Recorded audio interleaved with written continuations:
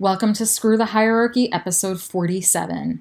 This is Deb Falzoy, and this week I'm talking about workplace bullying in the media in 3 stories alone this week, 2 of which happened in New England, and how this issue being in the media helps uncover this hidden epidemic that has affected some studies show as many as 90% of employees during their careers. So let's dive into it. You ready to hear it? More after this. If you're a target of workplace abuse and want to break free of the grips of abusive power, you've found your place. I'm your host, Deb Falzoy, and the podcast begins now.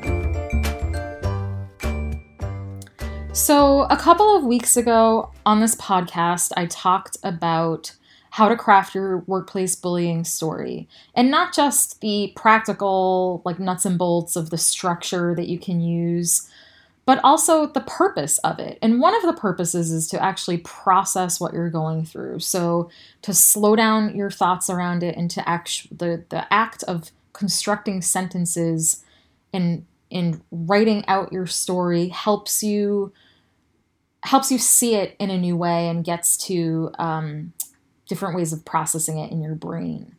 The other piece of it is the power in sharing your story and making your voice heard.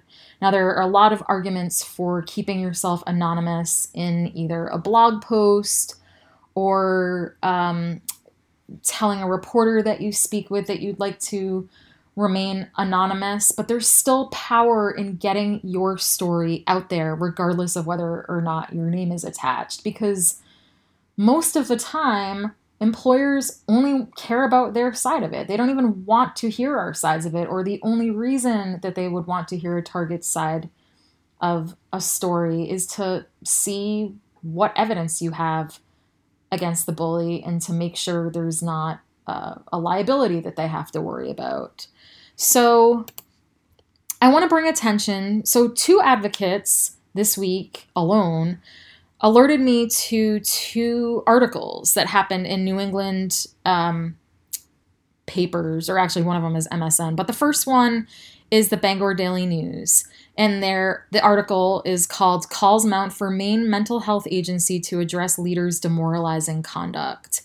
And it's reported in this article that the chief executive officer of the Maine chapter of NAMI, which is the National Alliance on Mental Illness, allegedly created a toxic work environment. And 15 former employees of NAMI Maine, which they say is the state's most prominent mental health advocacy organization, talked to these reporters about the demoralizing ways that this CEO treats her staff. And what struck out at me in this article is the fact that over 7 years, 64 staff members have left the organization, and the organization only typically employs 20 to 25 people at a time. So we're talking an entire staff turned over 3 times in 7 years. That is an outrageous statistic. So I want to get into exactly what it was that was reported that she did. So, These reporters said that people who were mistreated under her documented this mistreatment in emails, text messages, recordings, memos, and several of them complained to the organization's board members who didn't respond in a way that gave them much trust that they would change. So what she did, the CEO, was had unpredictable reprimands. She acted combative when people asked her questions. She criticized people behind their backs, spoke down to them directly. She made it difficult for people to succeed, basically. And a lot of these people quit just to save their own mental health. So this is where the playbook starts, with these general, basic tactics that are usually rooted in insecurity, but it gets worse, in my opinion. The CEO actually told Bangor Daily News that she never created a hostile work environment, and she said they reported that she warned against any story built on, quote, people's perceptions. Now, that is a typical gaslighting tactic, to say to somebody what you're doing, how you feel is simply your perception. It's minimizing someone's feelings. It's making them question what they're experiencing. And it's a toxic response, which just simply reinforces the toxic behavior to begin with. I'm trying to find this other section. Okay, so the board responded by saying that they were originally thinking of some sort of investigation, but they said that the investigation is really expensive, which is another tool in the employer playbook of not addressing this issue. Because I can tell them what is also really expensive is turnover, and keeping on a CEO who is creating an environment where morale is low, where productivity is low, where, it's possible absenteeism is high. It's, it is a short-term excuse for a long-term problem that this board needs to tackle. Okay, so this article also talks about the fact that Tracy Morgan, who is, it says, with the NAMI Bath Brunswick affiliate, who acts as a liaison to the main office, raised concerns with the board's approach. It says that Morgan said it appears the lawyer will only interview current staff, which is a mistake because they are likely hesitant to speak, especially if the CEO continues to supervise them. So this is another tool where a board or, higher-ups can also sweep an issue under the rug by talking to the very people who are the most afraid of speaking out, when there are former staff who've come forward. So Morgan says in a letter, according to this article, that, quote, former staff are the catalyst for this entire thing. At a minimum, their written comments should be solicited and considered. So I've been in experiences before at a situation where there was a town hall meeting for this community of performers, and there was an original request, although it didn't turn out this way, luckily, but a request by one of the board members to really focus on only current members of the community, when the former members are going to be able to talk most about things that occurred. So it's really a way to minimize what's happening. So those are the tactics in the employer playbook about how to dodge dealing with this. The next article is from the Associated Press it's called Watertown Police Detective Alleges Hostile Work Environment. And this is about Detective Kathleen Donahue filing an employment discrimination lawsuit. She worked for the Watertown Police, and she was its first female detective.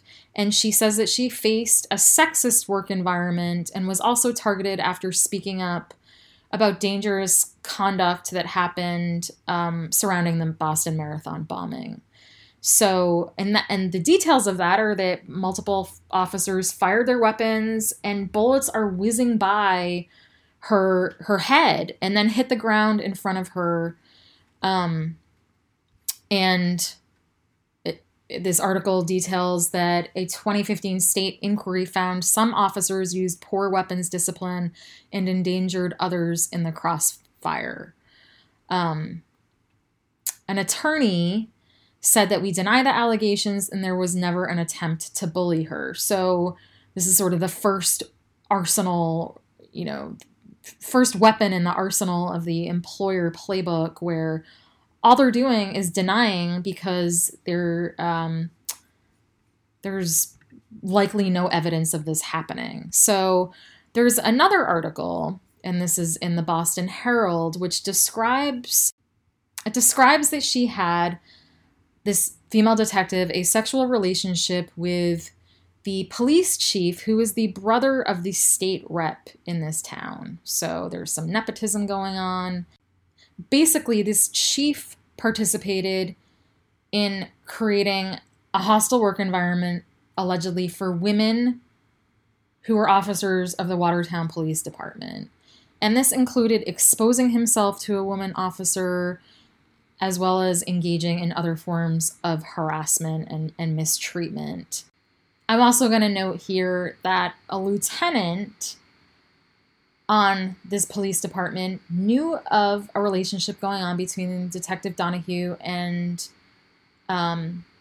the chief, and he happens to be cousins with the police chief. So there is a lot of nepotism going on here.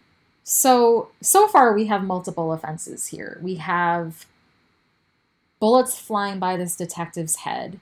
We have an abuse of power with a sexual relationship. And we have nepotism. I mean, going beyond a good old boys club, this is actually relatives in power. I mean, that's going to be a pretty strong wall to break through, or to have anyone help this detective. So I want to actually give some accounts of what some of the male cops got away with according to the detective's complaint. So she says in her complaint, quote, "Another male officer during his tenure on the force forged identities in order to obtain controlled substances illegally on information and belief he was not emergently suspended." Another quote says, "Another male officer lied directly to the chief about being present on a detail when he was in fact getting a haircut on information and belief he was not emergently suspended." In another part of this report, she says that there was another officer who at the Watertown Middle School was alleged to have engaged in inappropriate conduct towards a female staff member and female students. As alleged, this patrolman encouraged female students to cut class to sleep in his office, showed them a sexually charged video and an inappropriate internet site. And then the last one here, quote, "It was further alleged that the patrolman spent time off campus with one student who was a victim of sexual abuse, gave her money, and encouraged her to call him daddy. That same officer was also alleged to have punched a student." So we're seeing multiple abuses here.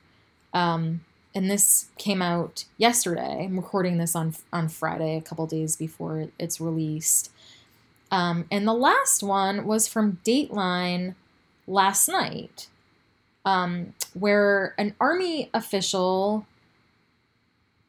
or a member of the Army, Vanessa Guillen, was actually murdered. She was murdered by another soldier at Fort Hood, and he ended up taking his own life after, they found her body. But it's, when reported later that there was a lot of sexual harassment happening in her unit, there was, and potentially he raped her and then killed her on the premises and then disposed of her body in a river about 20 miles or so away. And the Dateline episode talked about the fact that, this is such a huge problem for women, sexual harassment in the Army, in the military in general. Yet, there's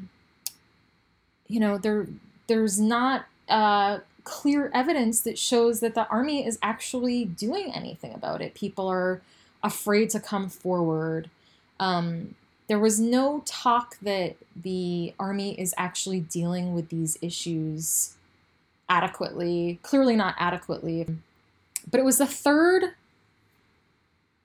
article or the third piece of media that I saw this week alone addressing abuse of power within a hierarchy and the mishandling of it by those in power, because the people in power write the rules to keep themselves in power. So we need changes, and we need them now.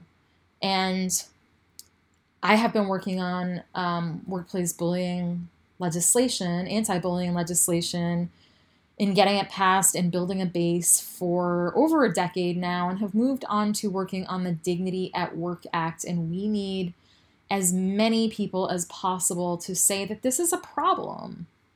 It is not a coincidence that in two, or probably all three of these stories, women were targets, people of color were targets, and that the people in power were either white or they, in some cases, were men. The army is certainly top heavy with men. And then in the Watertown story with the police department, those were all men at the top, not dealing with the situation and not being professional and exploiting people, according to the reports in the articles. So if anyone wants to get involved, go to dignityatworkact.org. We are building state teams, and we're, across the country, and we've done a lot of work this year in getting some efforts going. There's some challenge with the pandemic, even though we know that there are so many more abuses of employees amid COVID, which I'll save for another episode here. But I really encourage everyone to get involved, because we can really not eradicate the problem, because no law eradicates a problem, but move the needle, just like sexual harassment law did, in making our work cultures safer, not completely safe, around sexual harassment. And it's still a massive problem, but it's an improvement from pre-sexual harassment law days, which wasn't that long ago. So we need changes, and we need them now, and please get involved. Thank you for listening to Screw the Hierarchy. If you feel like you need more help, I have a free guide to recovery steps at dignitytogether.org/targets, and a sign up for daily boosts through your inbox at the same place. All of the content in this podcast was created and edited by yours truly, Deb Falzoy, and the music you heard is from Kevin MacLeod. All right, have a wonderful rest of your week, and I will see you on the next episode. Bye.